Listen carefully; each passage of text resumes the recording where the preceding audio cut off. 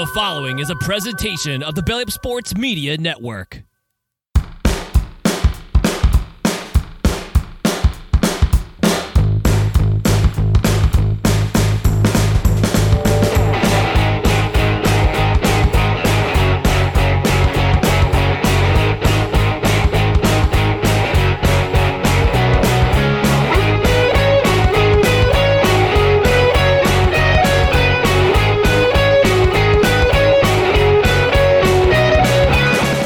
Happy Tuesday, everyone. Welcome to No Credentials Required, where you don't need a press pass to talk sports.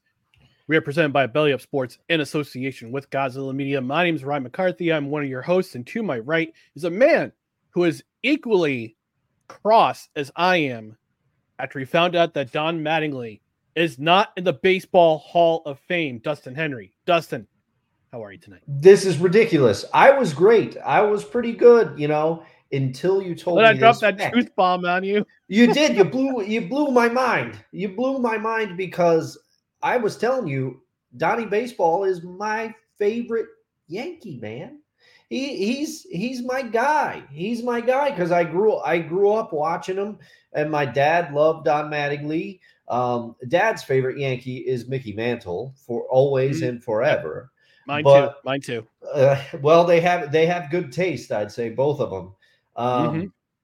But Donnie Baseball was my guy. Mattingly was the one that we were all rooting for when the Yankees went to that series against the Mariners in '95. Everybody was trying to get a championship for Donnie because he had toiled on these horrible teams while hitting the cover off the ball. And I submit that had he not had the injuries that he had hampered his career, he would have been even better. But we can always pontificate. But we need to talk to the baseball writers. Maybe we can get the cred heads on this. Maybe they can start a campaign. Or we can say hashtag get Don Mattingly to the Hall of Fame. Mattingly to the Hall of Fame. I don't know. We got to come up with a catchy name. Yeah, well, unfortunately, his eligibility, the stupid eligibility rules with the Baseball Hall of Fame with the baseball writers. All right, I'm going to put it out there. Rob Manfred, praise the Lord, he'll no longer be the commissioner of Major League Baseball in 2029. Yeah. But here I am. I'm going to put it out there to the YouTube verse, to the podcast verse. I'm putting it out there. Put me in as commissioner of baseball, and I will make sure that these dumb, stupid Baseball Writers Association rules and with the eligibility for the Hall of Fame get changed, because there are several players from our generation who deserve to be in that Hall of Fame. Don Mattingly is one of them. Oh, yeah. I mean, and this is no disrespect. We talked about it a few weeks ago. Todd Helton is in the Hall of Fame. If Todd Helton is in the Hall of Fame, Don Mattingly should be there. I thought he was already. I just assumed he was in. That's why my mind was so blown. I can't believe this. I can't believe this. This is an injustice. Yep. And I'm sure Wise El Jefe, who has checked in, says, hello, gentlemen. Good morning. Good evening to you, Wise. I appreciate you stopping by. I will play that PSA, but I'm pretty sure he would agree with us that Don Mattingly not being in the Baseball Hall of Fame is probably one of the biggest, I would say the biggest sports injustices that's currently going. For sure. It's terrible. And by the way, I will play that PSA. Right now. Always. The following is a public service announcement from Wise El Jefe. Boston. This has been a public service announcement from Wise El Jefe. By God, that's Wise El Jefe's music. It sure is. It sure is. Well, we're gonna get to the meat and potatoes of this week's of this Tuesday edition. But first, we gotta remind you on the social media side.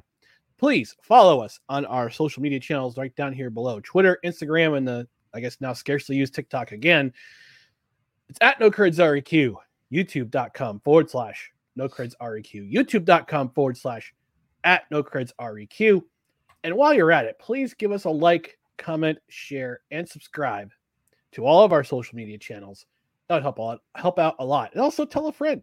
With the sharing part, tell a friend, tell an enemy, Telegram, Yes, even Grams will probably watch this show or listen to the show while they're sleeping.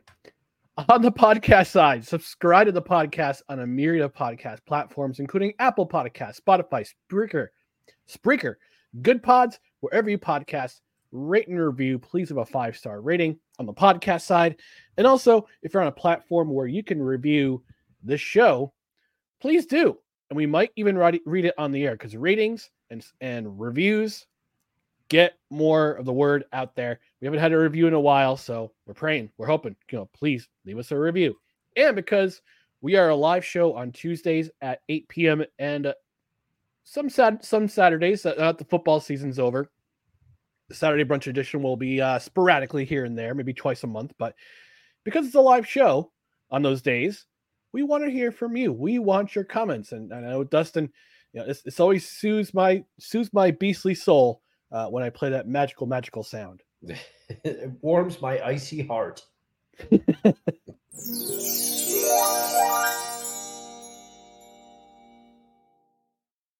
Yeah, so please engage with the show. We got plenty of comments in the comments section. Wise is one of them, but we also got some ladies in the chat, so it'd be awesome. It's awesome that they're here. But let's begin, Dustin, with All-Star games.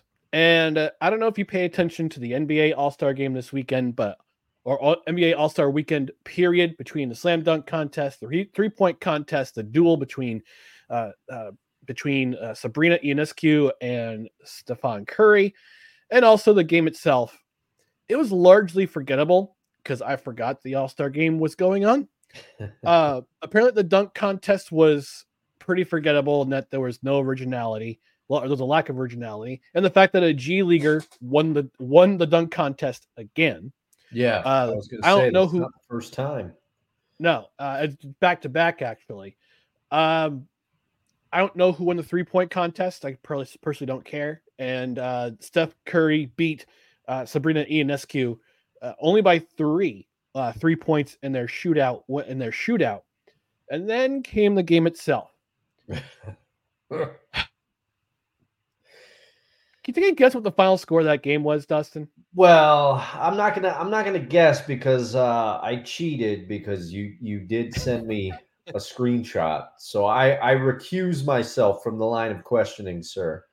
All right. So let's put it this way. So I put it on my personal Twitter. On my personal Twitter, I said, and I quote for myself.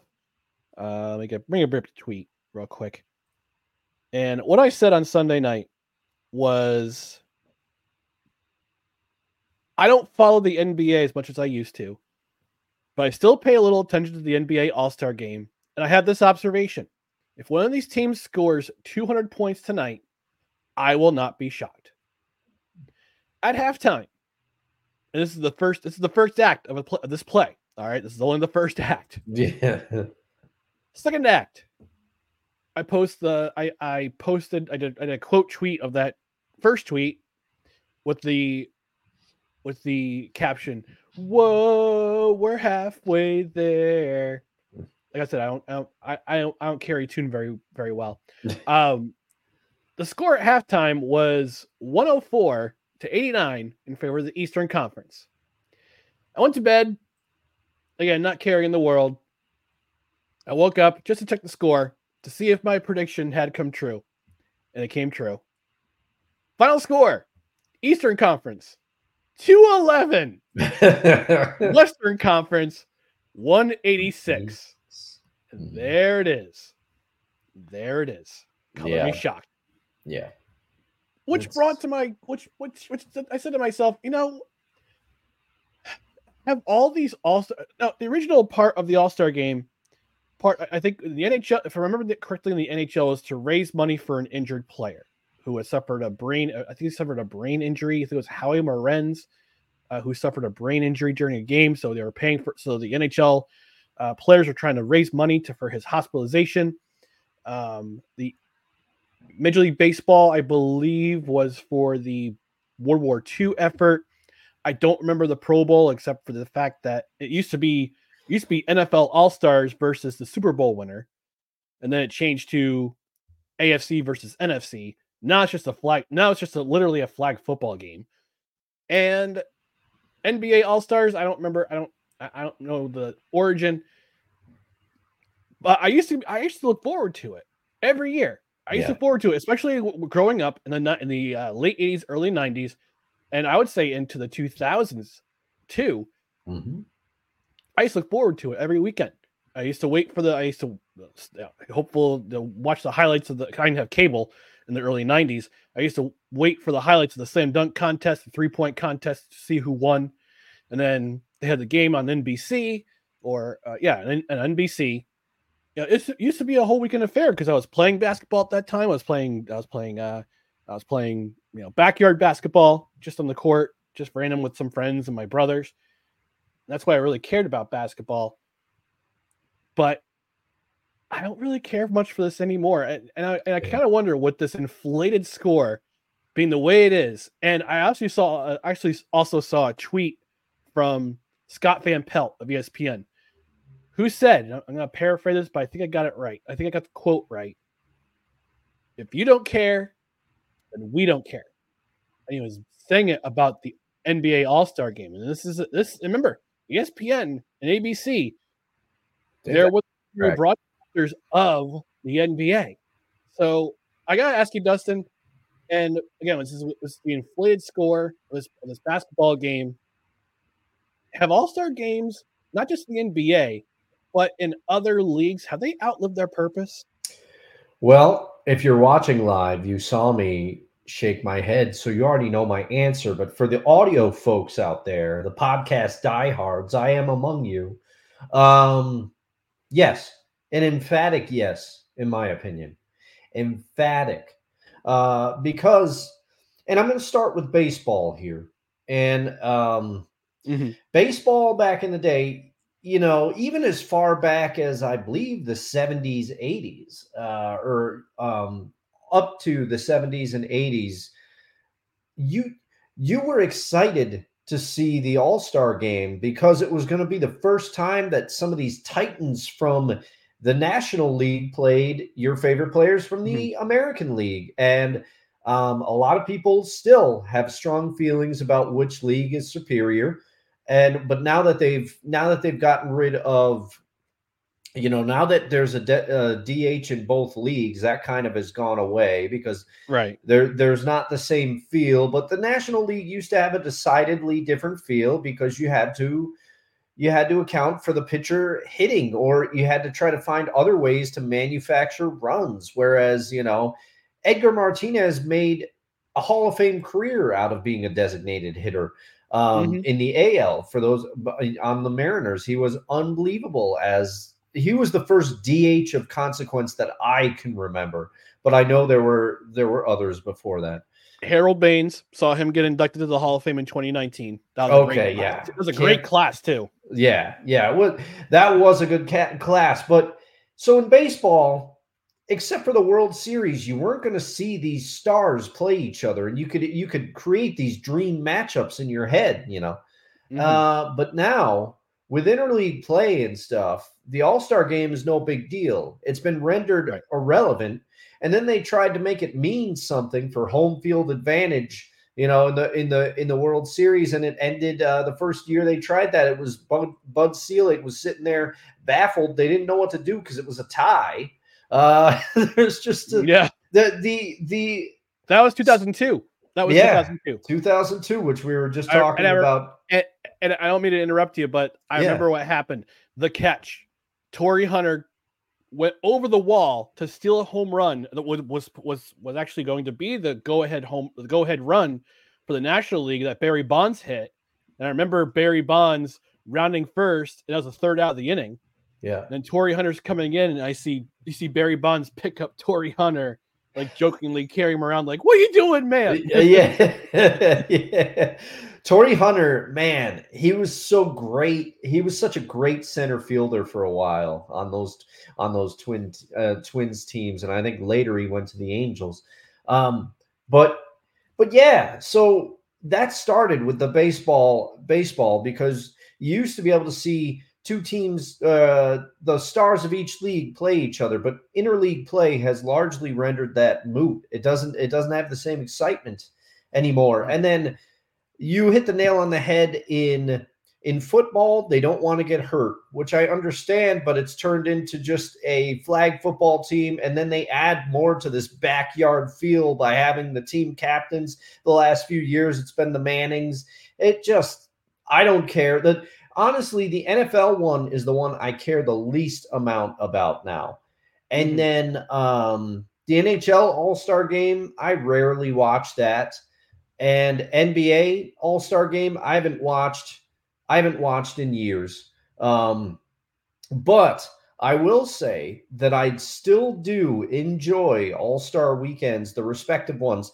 The Derby I watch every year, especially with some of the new format changes. I really like some of the new like the sudden death rules and things of that nature.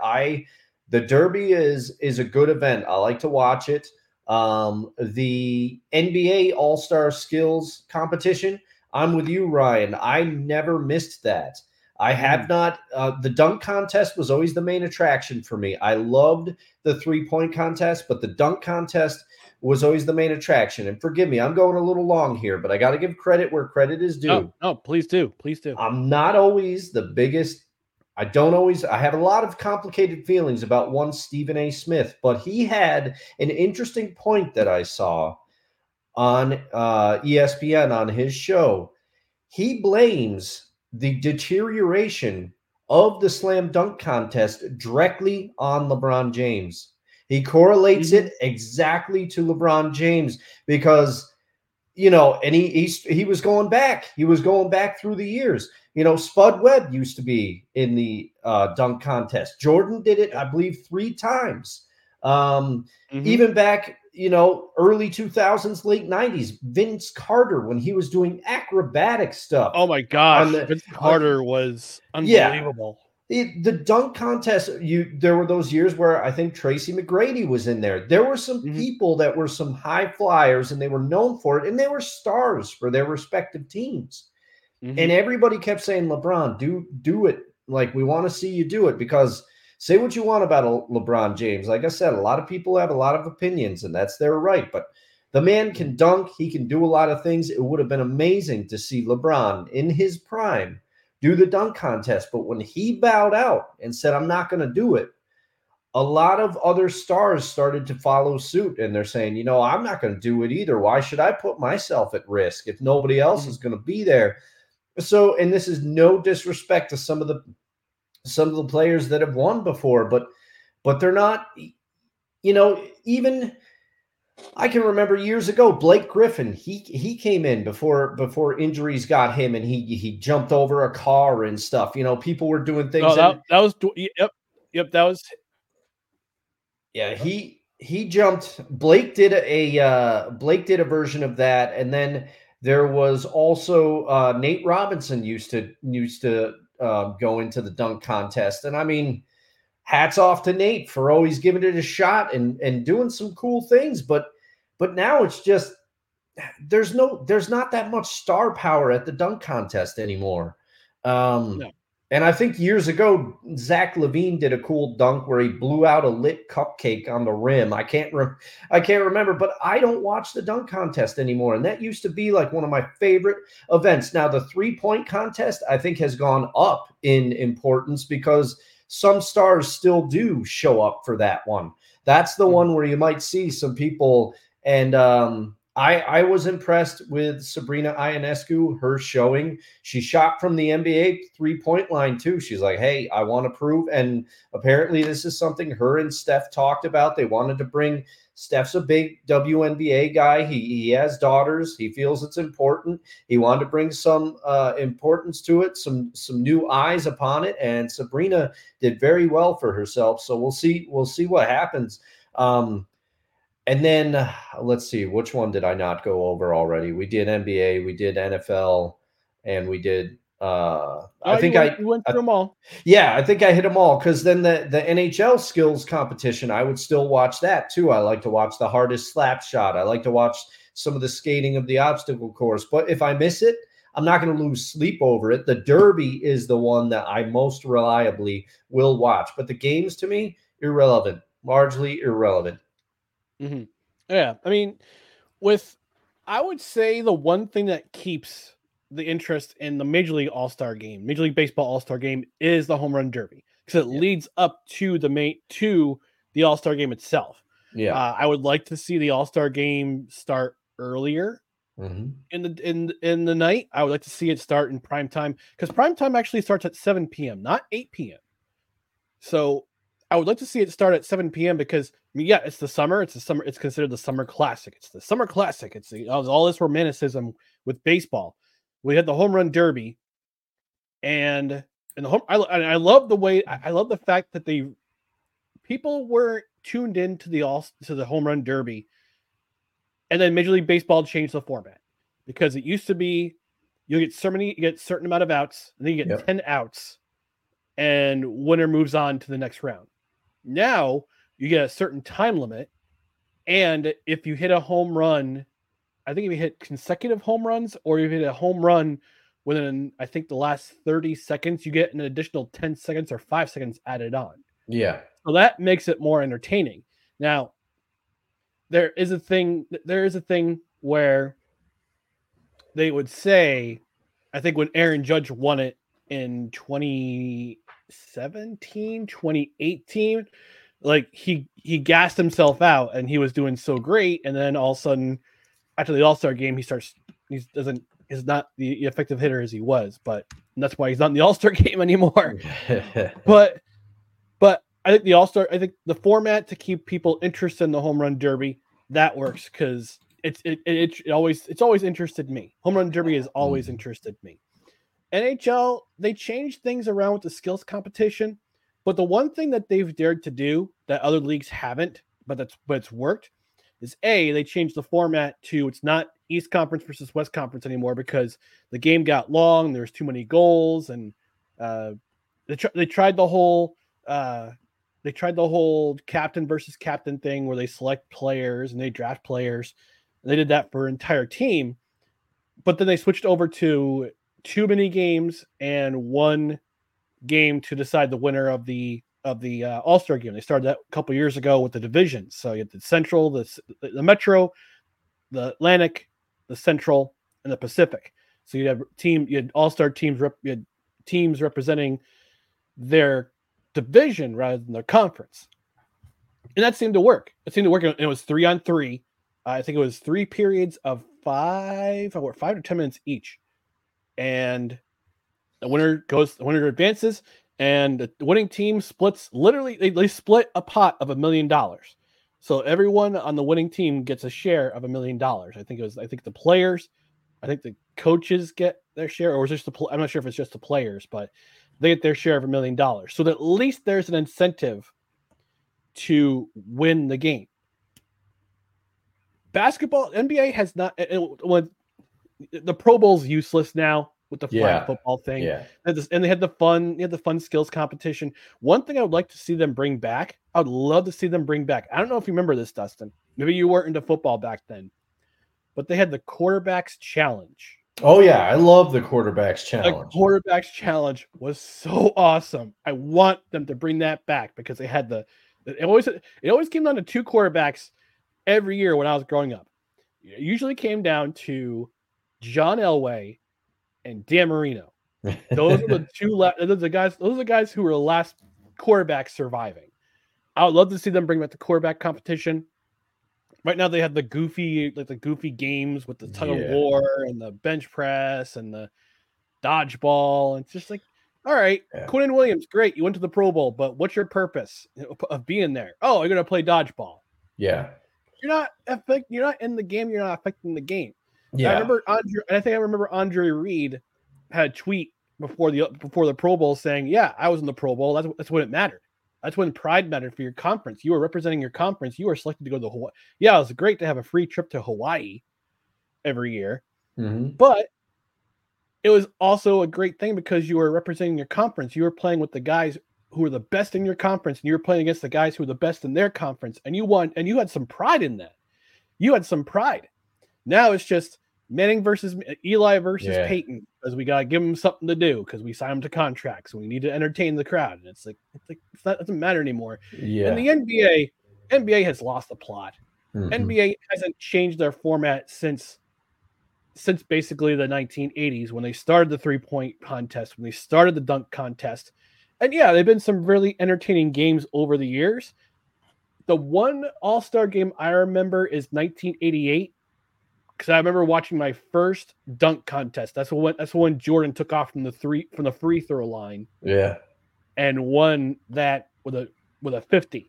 Won a dunk contest with a 50. It was him head to head against Dominique Wilkins. They were both the dominant dunkers at the time. Oh yeah, and I would say that yes, there were some blame lies at the feet of LeBron James for not participating in the dunk contest. I think even Kobe Bryant participated in the dunk contest. Yes, I think he participated like one time, because he was the other one that everybody was always, but he did do it if memory serves.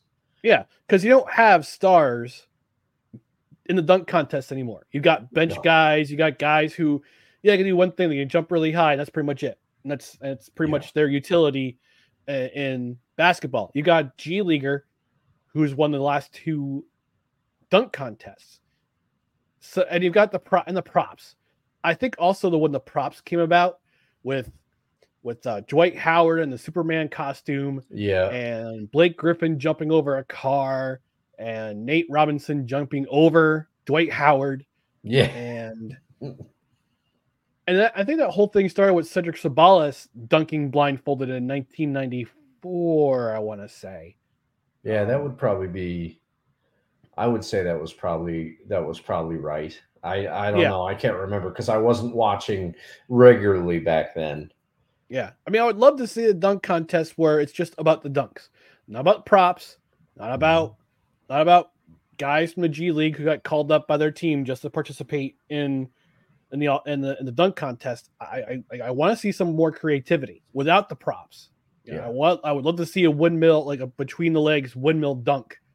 On the 3-point contest, there's got to be some change. I think Steph Curry and Sabrina Ionescu kind of set a precedent with their duel, because that means I would have to think that it'll be NBA versus WNBA, especially next season. Oh yeah, Caitlin Clark. Yeah. Comes to play in the WNBA.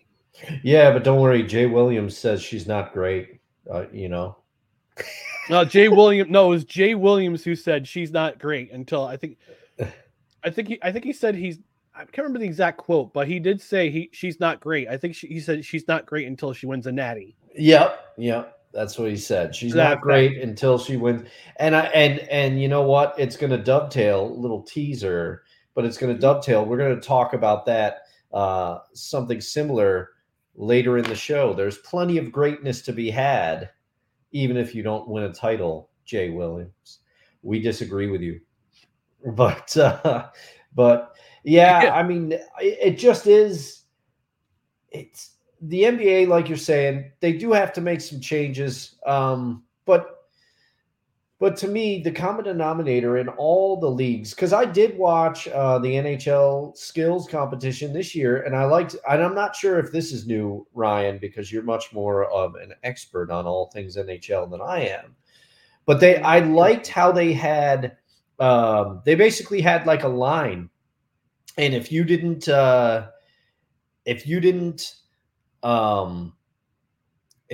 make the cut, so to speak, you got dropped. You got dropped from the running. They had, and whoever won the skills competition, it was based on a point system.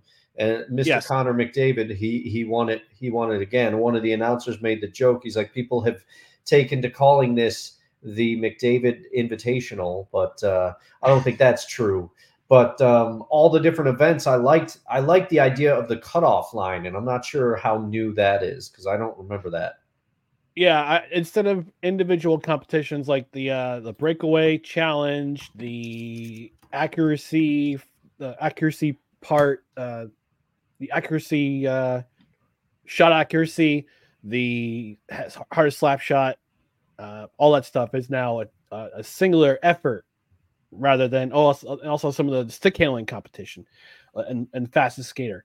That's all one person. That's all like single elimination, but a points elimination and like every player participates. It's not just a handful, one player, a couple players from one team doing like 3 against 3 on fastest skater or stick handling. It's just one. It's just okay.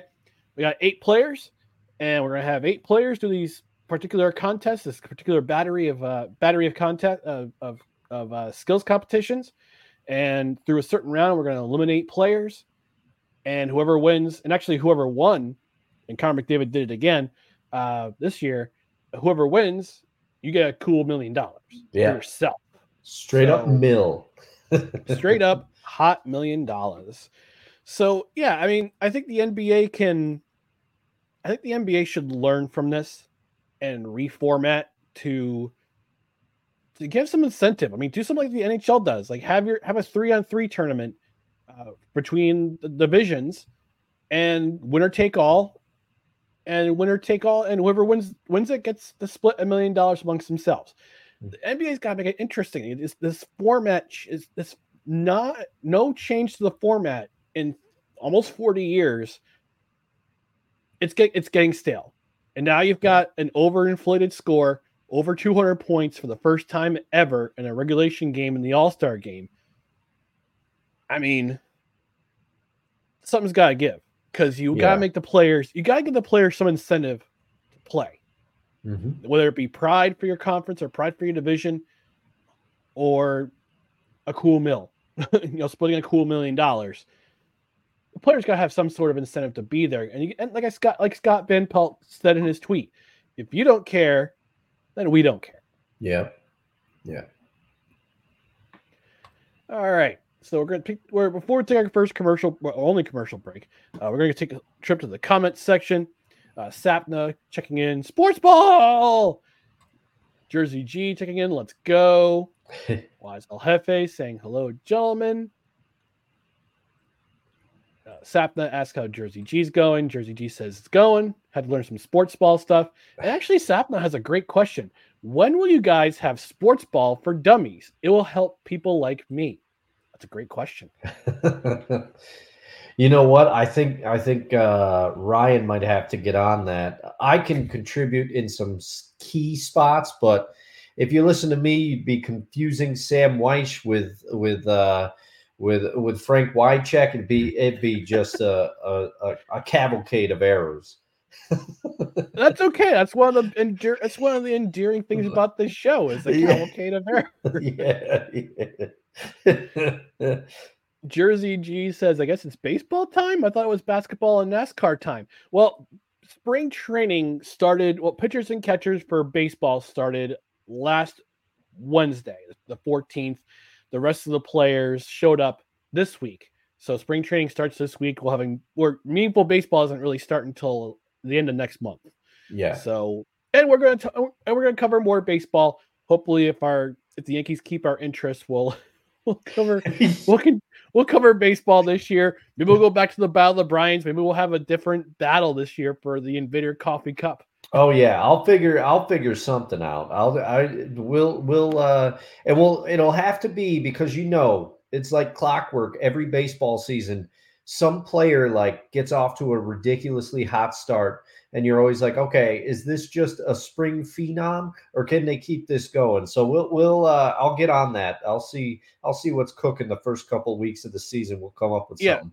Maybe we can do like rookies from last year, and we'll determine a point system, like some sort of system where we do the same thing like last year with the Battle of the Bryans, but we select 2 rookies from last year, and we watch their progress throughout the season, and we'll figure out who's the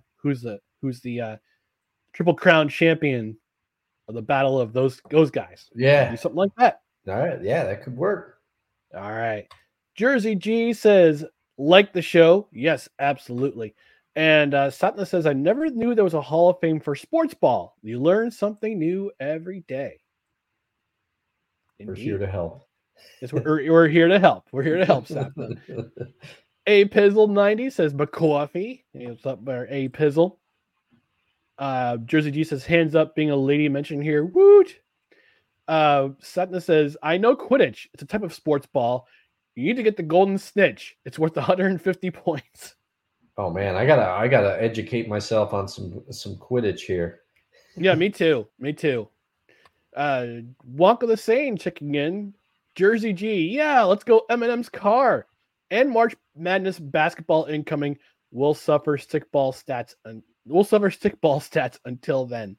Yeah, I mean, I'm tempted to do a bracket, but I was texting a group of friends yesterday. We talked about the NBA All-Star game, how ridiculously stupid it is, and how we really none of us really pay attention to basketball anymore. Yeah.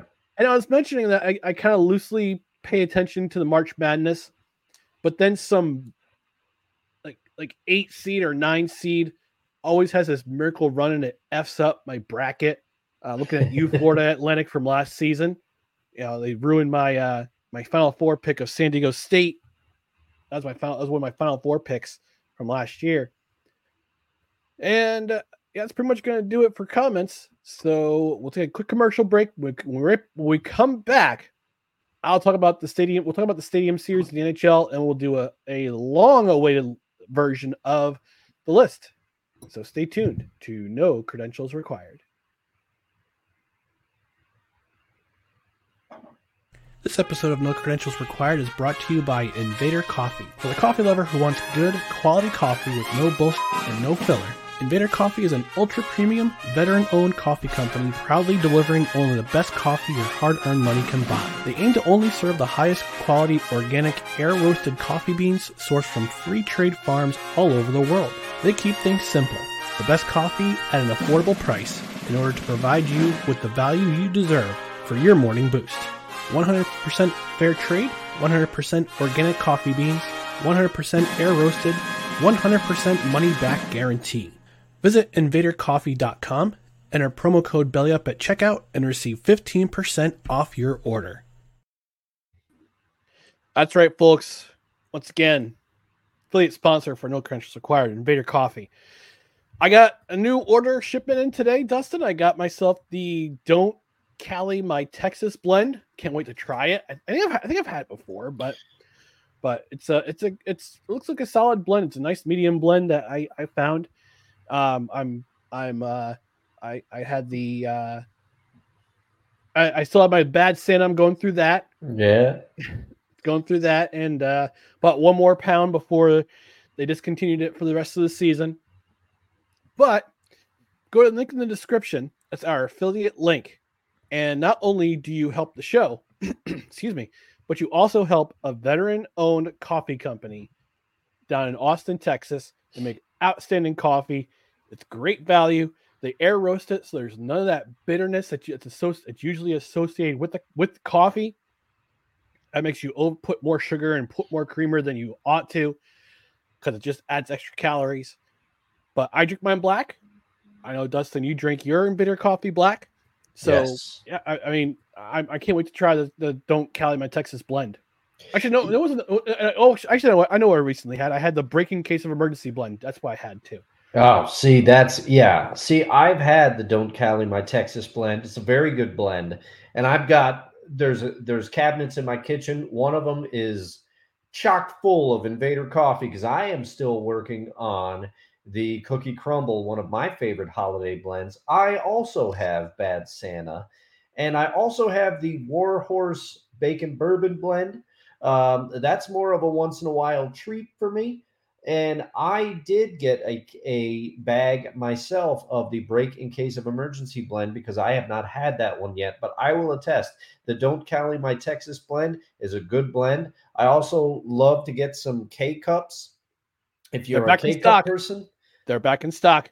Yep, back in stock. I believe you can get the Mexican chocolate along with the Invader blend, just the original blend. I like to pick up the Invader blend for myself sometimes at the office because, in my opinion, it is very much superior to the brand of coffee that we have at the office. I will keep them nameless, but they can't compete with Invader.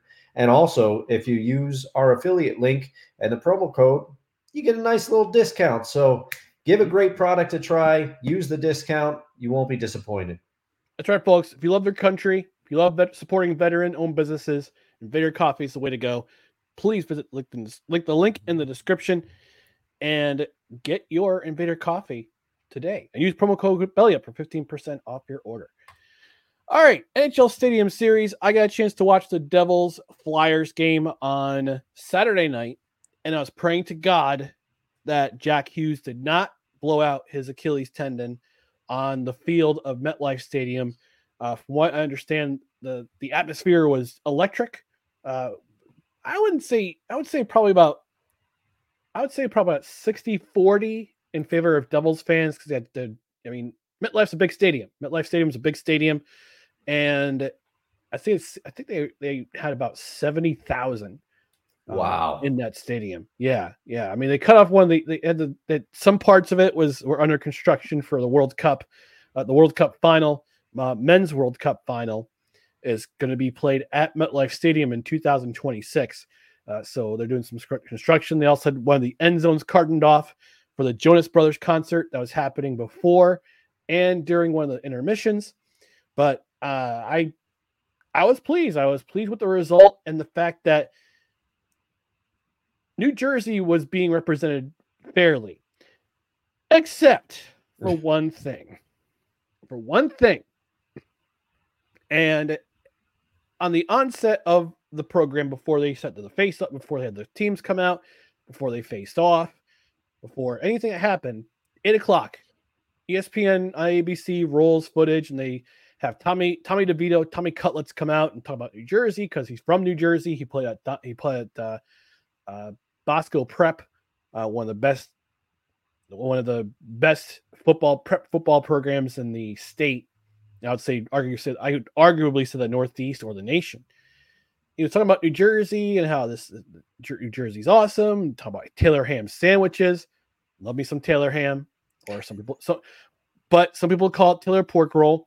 They're wrong. It's Taylor ham. But all of a sudden, you hear him and you see him talk about the Mark Messier guarantee, Game 6 of 1994 Eastern Conference Final. And you see Mark Messier say, "Sorry, Jersey." I thought that was a slap in the face to New Jersey Devils fans, because this night was not about New York. This night was not about the guarantee. They could have showcased the 3 Stanley Cup titles the Devils won, the fact that they've been to more Stanley Cups since 1994, more Stanley Cup finals since 1994 than the New York Rangers have. So suck on that, Rangers fans. No, they showcased the guarantee in the 1994 Eastern Conference Finals, Eastern Conference Final, with Game 6, Mark Messier's guarantee. And it's like, guys, read the room. Like, save that for the next day when the Rangers are playing the Islanders. Don't save it for the first night when the Devils are hosting, and it's in their state. They're hosting in a division rival, Philadelphia Flyers. Save that for the next day. There should have been more about the New Jersey Devils for this particular program, for this particular production. But ESPN, because Mark Messier is an analyst, has to totally bone New Jersey Devils fans and say, "Oh, New Jersey's all about the Mark Messier guarantee." It isn't. I'm sorry. I mean, sorry, Rangers fan, but it is what it is. New Jersey Devils have had a better history since they beat the Devils in in 7 games in that Eastern Conference Final to go on to the Stanley Cup. 5 Stanley Cup final appearances, 3 wins compared to 1 Stanley Cup appearance since 1994 for the Rangers. And they haven't won one since. So it's like, ESPN, read the room, you jerks. Come on. I will say now, I didn't see that, but as a Devils fan, do you think, because I will color myself, I will color myself among one of these people, and your esteem of me may go down. I may no longer be the co-host of this show after I say this statement. But do you think that some of people's, I don't know how to say it, but resentment of the Devils or not acknowledging their success is because of the system that they used, the trap system that they used during those Stanley Cup runs or their successful era? Because I know a lot of people had a lot of hate for the trap system. And do you think there's like some resentment being like, oh, that's not the right way to win, quote unquote, or that's a cheap, is some of that to blame, or is it just that the Rangers are assumed to be much more popular than the Devils? I mean, what do you think it is? Ladies and gentlemen, this is Dustin Henry's last appearance. I'm just kidding. I think part of it is the hatred towards the New Jersey Devils because for those 3 Stanley Cups, and yes, this is an era where you had to use particular tactics to slow down the much more superior offensively talented players. Look, Jaromir Jagr had his number retired by the Pittsburgh Penguins on Sunday, and John Buccigross, love that dude. Oh yeah, from ESPN, from the 4-letter network. He put out he had some compilation. Somebody, either he or somebody on his team, put together a compilation of what Jaromir Jagr was doing during that era, where guys are clutching at him, they're hooking him, they're slashing him, trying to slow him down. But Jaromir Jagr was in his prime in that era. Amidst all that stuff, all those tactics, he was still scoring 100 points a season. Oh yeah, he was still scoring 50 goals a year. He was one of the most offensively talented players of European descent that you've ever seen. And for that era, yes, absolutely, the Devils were hated because you would just hear them people say, "Oh, they're a system team. They rely on their defense too much. They rely on their goaltending too much." Yeah, because those are the days you had to do that kind of thing in order to win. And by the way, those 3 Stanley Cups were with 3 different coaches with three totally different styles of coaching. Jacques Lemaire, yes, he employed the neutral zone trap. But guess who else did? The Florida Panthers. In a sense, the Detroit Red Wings had their system with the torpedo system, where they had the 5 Russians on the 5 Russian teammates on the ice at the same time. Between Fedorov, Ozolinsh, Kozlov, Konstantinov, and Fetisov, who should have won a Stanley Cup in '95 with the Devils. Unfortunately, Lou Lamoriello shipped him off to Detroit, the trade deadline for Sean Chambers. But Larry Robinson, they had the A line with Sikora, Elias, and Jason Arnott, and they were one of the highest scoring lines in hockey at that time. And yes, they had a great back line with Ken Danico, Scott Stevens, Colin White, Bruce Driver, like all those guys in the back line. Yeah, and they helped out their goalie, Martin Brodeur, who went up with the most wins in NHL history. 2003, Pat Burns employed, yes, a very disciplined type system, but they would score. I mean, game 1 of the Stanley Cup final in 2003. No, that was 2000. Sorry, that was 2000. That was 2000. They scored 7 goals in the first game of the Stanley Cup final. But 2003, there were times when you'd see the Devils score 3-4 goals in a game, or if they go up 2-0, they just clamp it down and Martin Brodeur would make the saves if he needed to. So yeah, I mean, haters gotta hate, but you can't argue the success that the Devils had way back in the day. And people still associate Devils with boring hockey. You don't have to do that anymore. Look at the team they have right now. They have Jack Hughes as a perennial all-star, who I'm hoping, well, I don't think he'll reach 100 points this season. He's got catching up to do because he was just injured. Jesper Bratt, a former 6th-round pick who is one of the leading scorers of the team and was an all-star this year for the first time. Timo Meier, who they picked up at the trade deadline. Nico Hischier, a perennial Selke Trophy candidate who's not only good defensively, but if you watch the game on Saturday, he scored 32 seconds into the game. Went up with 3 points, was the first star of the game. So you can't associate this team with boring hockey. I don't think you can associate any team in the NHL with boring hockey anymore because they've made the rules such to make the game more offensive, more goals per game. The goal totals have gone up since 2006, since the 2005-2006 season when they implemented these rules. So, yes, back then you could say the Devils were boring. Not now. And I guess I said you can't associate boring hockey with the Devils anymore because you can't associate boring hockey with any team whatsoever. And going back to your point about the Rangers' popularity, yes, the Rangers have been in that area longer. They've had a fan base longer. You could also argue the Islanders have also had a longer tenure because they've been around longer than the Devils. Yeah. There's no denying that the New Jersey Devils fan base is growing. I grew up watching the Devils. I grew up watching the Devils because I'm originally from New Jersey. That's where I was born. And when I moved up here in 85, I didn't really start watching hockey until the 88 season. When they went on that run, they beat the Islanders and they beat Washington, the Patrick Division final. And they took the big bad Boston Bruins to 7 games in the Eastern Conference final. So that got me into hockey. That got me into watching hockey. I've been a Devils fan ever since.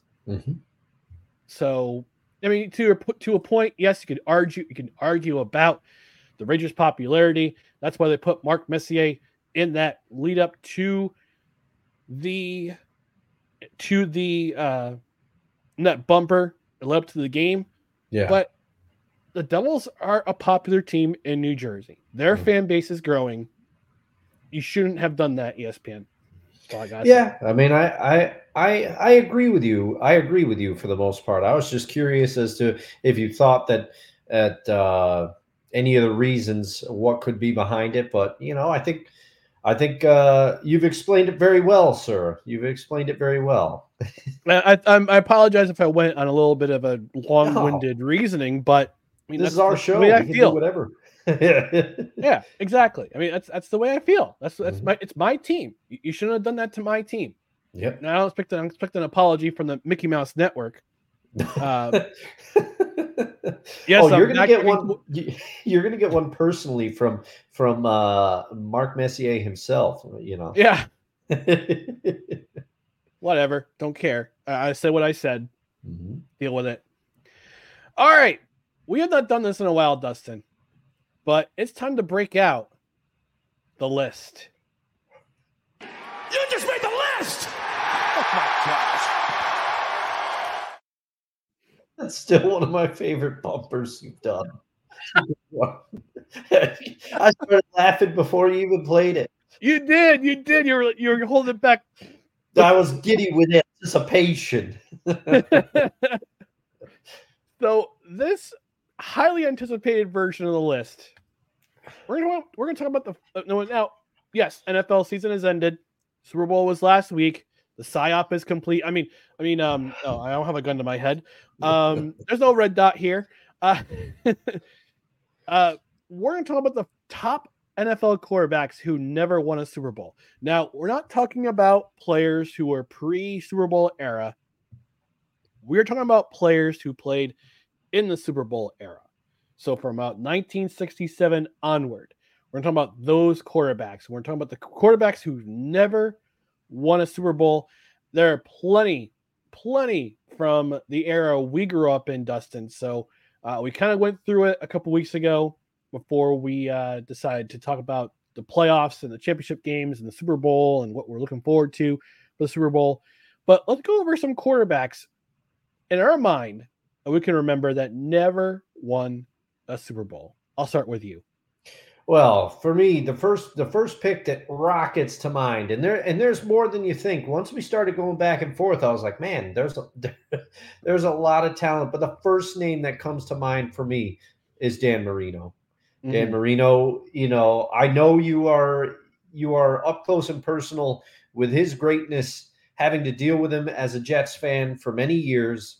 But Dan Marino he's close to the top of that list for me. He had all the talent all the talent to you would think that he was gonna win a Super Bowl, and it was either in a 30 for 30, the Elway to Marino 30 for 30 that I watched, or his episode of Football Life, or something else that I watched, where he said, when you're young, you think, oh, we're definitely going to be back. We have the talent. We're going to be back. We've got good receivers. We've got a good defense. We've got some talent. I will be back. He never made it back. They never made it back in spite of all his talent. And there are people out there, and I don't think they're too out of their depth. Some people regard him as one of the best raw quarterbacks to come out, and some of his records have since been broken. But I think Dan Marino would have destroyed the modern NFL with some of the rule changes that benefit the passing game and some of the legislation, quote unquote, of defense out of the game. Dan Marino would have been ridiculous in this era. So he's at the top of the list for me as far as a quarterback with that is one of the greatest to have never won a Super Bowl ring. Yeah, Dan Marino. There's a couple of quarterbacks on this list that I had to endure, who through my football watching years during the 80s and the 90s that tortured me as a Jets fan. But it was I wouldn't say it. I'll say it's in a very twisted way. It did give me pleasure not seeing them win Super Bowls. My mom will attest this. And hi, Mom, love you. Oh, and Dad too. She loved whenever the Dolphins played anyone and he was harassed and he would throw interceptions or he throw incompletions or his receiver didn't run the right route or anything, he would pout. He would literally pout. My mom took twisted pleasure in seeing him pout. Yes. Especially if the Jets or the Bills or the Giants played him. So yeah, the thing that tortures me to this day is the fact that the Jets didn't take Marino 3 spots ahead in that 1983 draft. They took Ken O'Brien instead, and Ken O'Brien had a decent career. I think he's the leader in passing efficiency for the Jets all time. I believe he's also the passing touchdowns leader and yardage leader. Although Joe Namath could be the leader, the passing yards leader for that team. And he did it in less games per year. But the fact the Jets were not inclined to take Dan Marino because of the rumors that he was a coke addict or he took steroids or all those unfounded drug rumors. And he talked about it in that document, in that ESPN 30 for 30. Yeah. I think Jim Covert, who was his offensive lineman in college, said, yeah, he never did that. Yeah, he's like, I was his roommate. Dan didn't do anything, No, Dan's thing was football and classes. That was it. Yeah. During that time. Maybe a lady or two in the dorm room too, but it's just college. But yeah, no, there's something about that 83 that 83 draft, because your Jets, they did not take Marino. Well, my Seattle Seahawks did not take John Elway, and supposedly, if in that 30 for 30, his agent says there was real interest. John Elway, he famously did not want to go to Baltimore, and he caused caused all the stir. But he says right in that documentary, he said, I would have loved to gone to Seattle. He's like, I was interested in going to the Seahawks, and no disrespect to Kurt Warner, because I believe that's who they took with the pick there from Penn State. But man, we could have had John Elway. Well, if you remember that documentary, George Steinbrenner had John Elway lined up for the 1985 New York Yankees roster. He was going to play, I think, second base or right field. I can't remember. Yeah, I can't either. I can't remember the name, but he said Don Mattingly was in that lineup too. Don Mattingly was in that lineup, and at the time, I think during the summer, he was playing Double-A ball with the Oneonta Yankees. Mm-hmm. John Elway did, so that you could do that back. I guess you could do that back then, or he was getting ready to play with them. And in that season. But yeah, he's like, I'm not playing Baltimore. I'm going to play baseball at the Yankees. And I had a former coworker at another job. Now he hated John Elway, not because he was a Raiders fan per se, but for the fact that John Elway would have been a New York Yankee if he didn't play for the Baltimore Colts. Okay. Then he got traded, and he's like, I hate John Elway. Now, there's also one of my friends who was at the Super Bowl party. He dislikes John Elway with quite a passion, and I've never really understood why, because he's a Dolphins fan. I don't know why he hates John Elway, but he does. Yeah, I don't know why either. You ask him about it. John Elway, not so, and John Fox. He didn't like John Fox either. Despises both of them. I don't know why. I don't know why. Your friend's a rational hatred person. Confusing. So, sticking with the 83 draft, another top NFL quarterback who never won a Super Bowl, went to 4 consecutive Super Bowls, yes. Jim Kelly. And in that documentary, remember that we're going back, we're doing recall to that documentary, that 30 for 30. Yeah. I remember him saying in that interview, he said, you know, the one thing I avoided that TV. I avoided that TV throughout the day because I didn't want to get that phone call. I didn't want to get that phone call saying that I wanted to go to the Buffalo Bills. I didn't want to go to the Buffalo Bills. They had a pick earlier. They took someone else. And he was like, oh, thank God I did not go into Buffalo. Yeah. I think it's the phone call from the Buffalo Bills saying, yeah, we selected you. I can't remember the exact order. I think they selected him 13th or 14th overall. Yeah, something like that. He was like, why do I have to go to Buffalo? So he went up going to the USFL instead. Yeah. Houston Gamblers owned his rights. Yeah. Mm-hmm. And he played there for 83. Was it 84 and 85 he played for them. Yeah, I was going to say, I think he played for a couple of years there. Yeah. And he was supposed to be a New Jersey General. They were going to, the Gamblers and the Generals, fun fact here, going full nerd on you. But the Houston Gamblers and the New Jersey Generals, Donald Trump, who was the owner of the Generals, was going to, I guess they were going to do a dispersal draft, and he was going to take Jim Kelly, and he's going to play for the New Jersey Generals. But then that whole lawsuit came about with the antitrust lawsuit, the NFL came about, and they only got $3.76 out of that lawsuit because of all the law fees, because of all the fees they had to pay, and because half the league was, actually, I don't say half the league, 95% of the league was broke, except for him and another owner, and they dissolved. And Jim Kelly went to the Bills anyway. Played for them started playing for them in 85 up until I think. Was it 1999? Was his last season? I want to say, or 1998. Yeah, so he had a good career. Mm-hmm. Yeah, because who took over for him? Ironically enough, who took over for him in Buffalo? It was Doug Flutie. Oh yeah, that's right.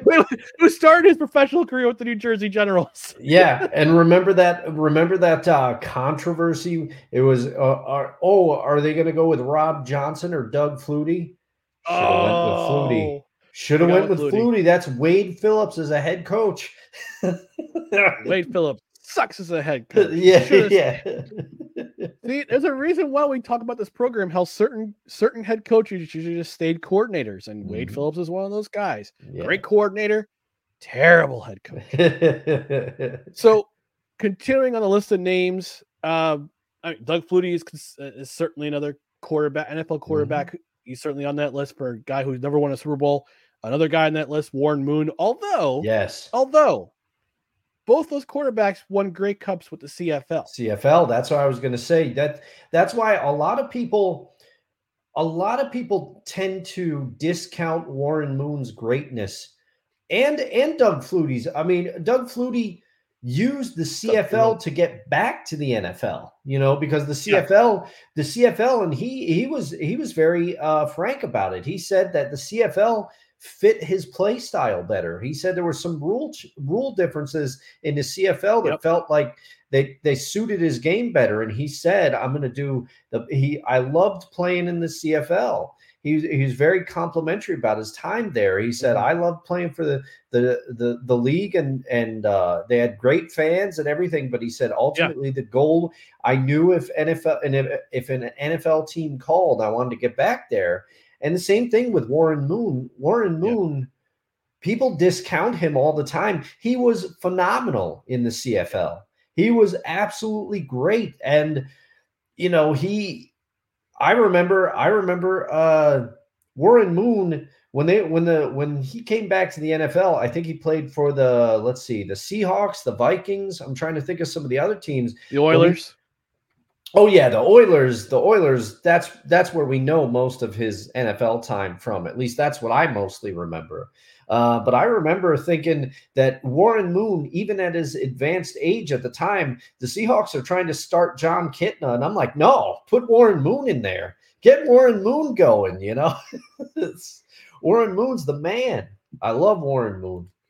Yeah, and, there's another reason why Warren Moon started his career in these CFLs, because back then, black quarterbacks were not considered to be smart. And this is the stories have been told to me. I'm not saying this to be inflammatory or racist, but NFL owners and GMs didn't consider black quarterbacks to be smart enough for the position. Yeah. Which is a horrible thing to say. Yeah. And that's why a lot of black quarterbacks went to the CFL and had so much success. Warren Moon being one of those guys. He won, I think it was either 4 or 5 consecutive Grey Cups with the then Edmonton Eskimos. They're now known as the Edmonton Elks. That's another story. That's another podcast for another day. But he had so much success. He split time with I can't remember the quarterback. Tom Wilkinson, who was another Edmonton Eskimos quarterback who had a lot of success in there. But Warren Moon was considered his heir apparent and led them to 4 consecutive Grey Cups. Then he signed with Houston, and his NFL career took off. And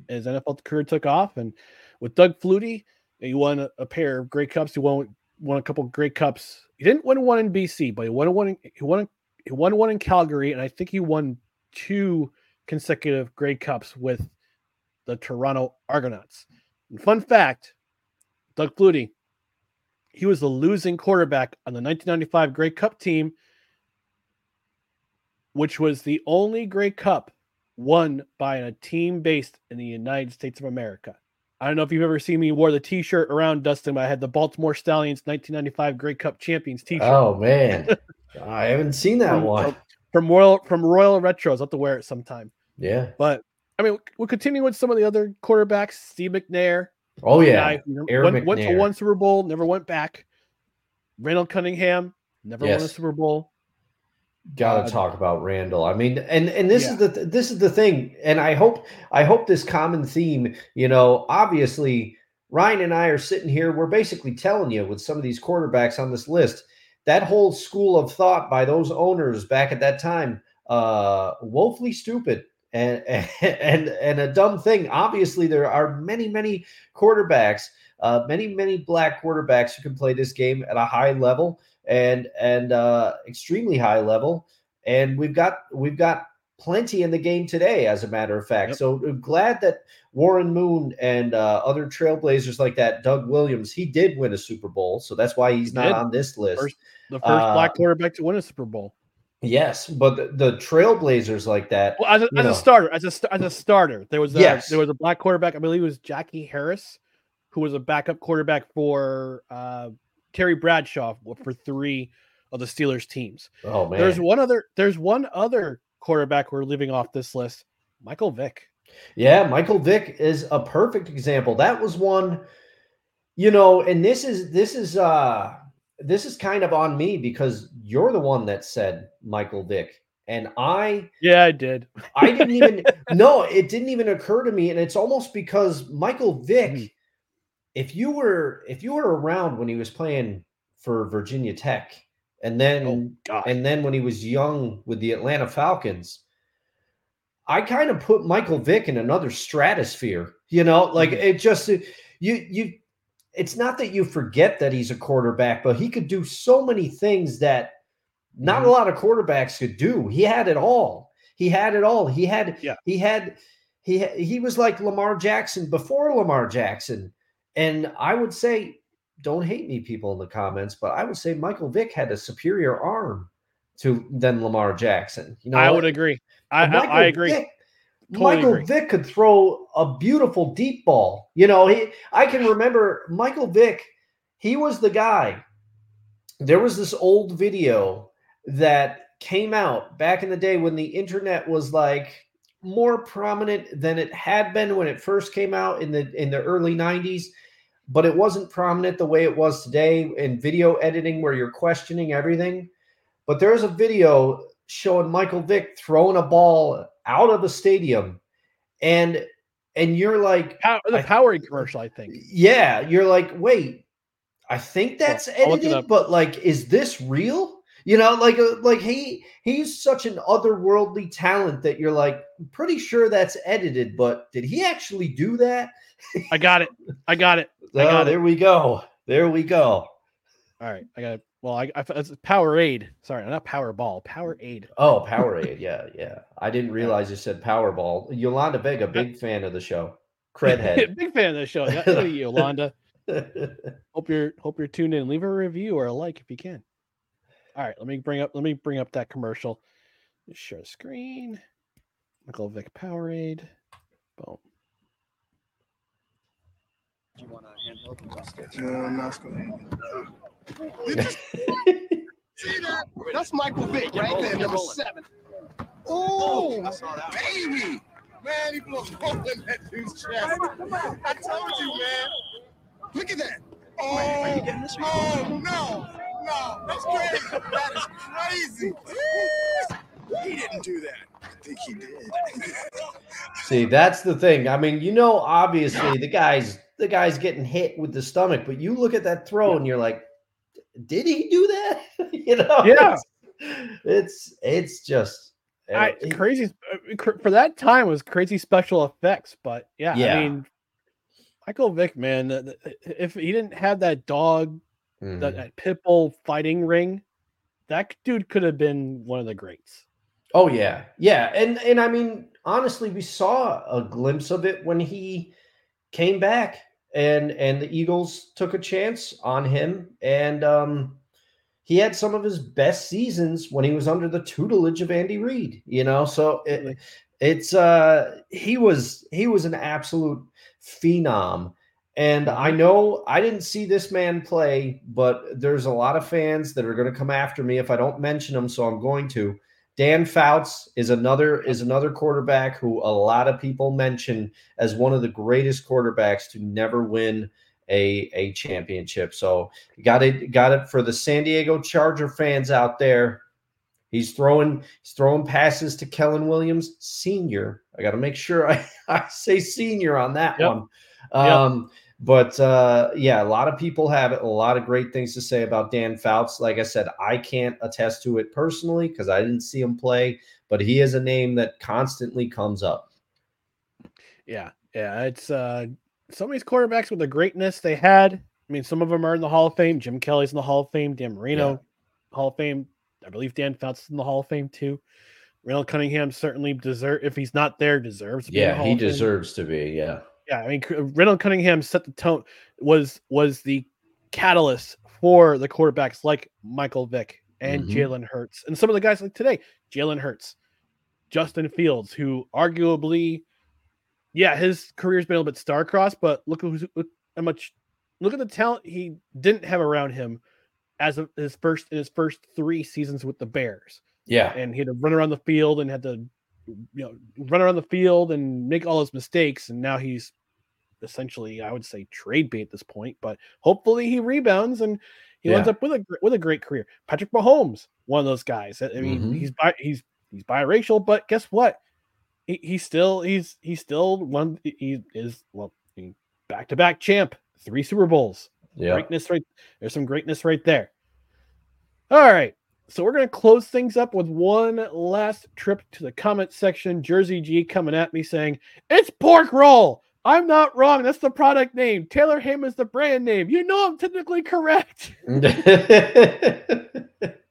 I hope that she is shaking her fist like you are right now. I'm pretty sure she did before she wrote that comment. It's pork roll. Look, I just like to get her jimmies up because I like to say that. It's Taylor Ham. It's pork roll. I'm much more of a rum ham fan myself. Rum ham. I'm sorry, rum ham. One of the best episodes of Always Sunny. Oh yeah. Sapna says I will give more Quidditch game information next time. Yay! Then say how Harry Potter won the first game. LOL. Yes. 3 points for Gryffindor. Yes. Jersey G. Devils! That's right. Go Devils. She also says, wait, Dan is like the GOAT.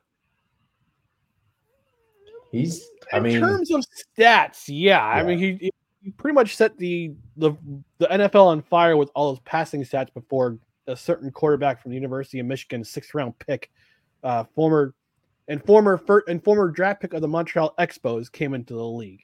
Yeah, Well, also Drew Brees too. Drew Brees. Yeah.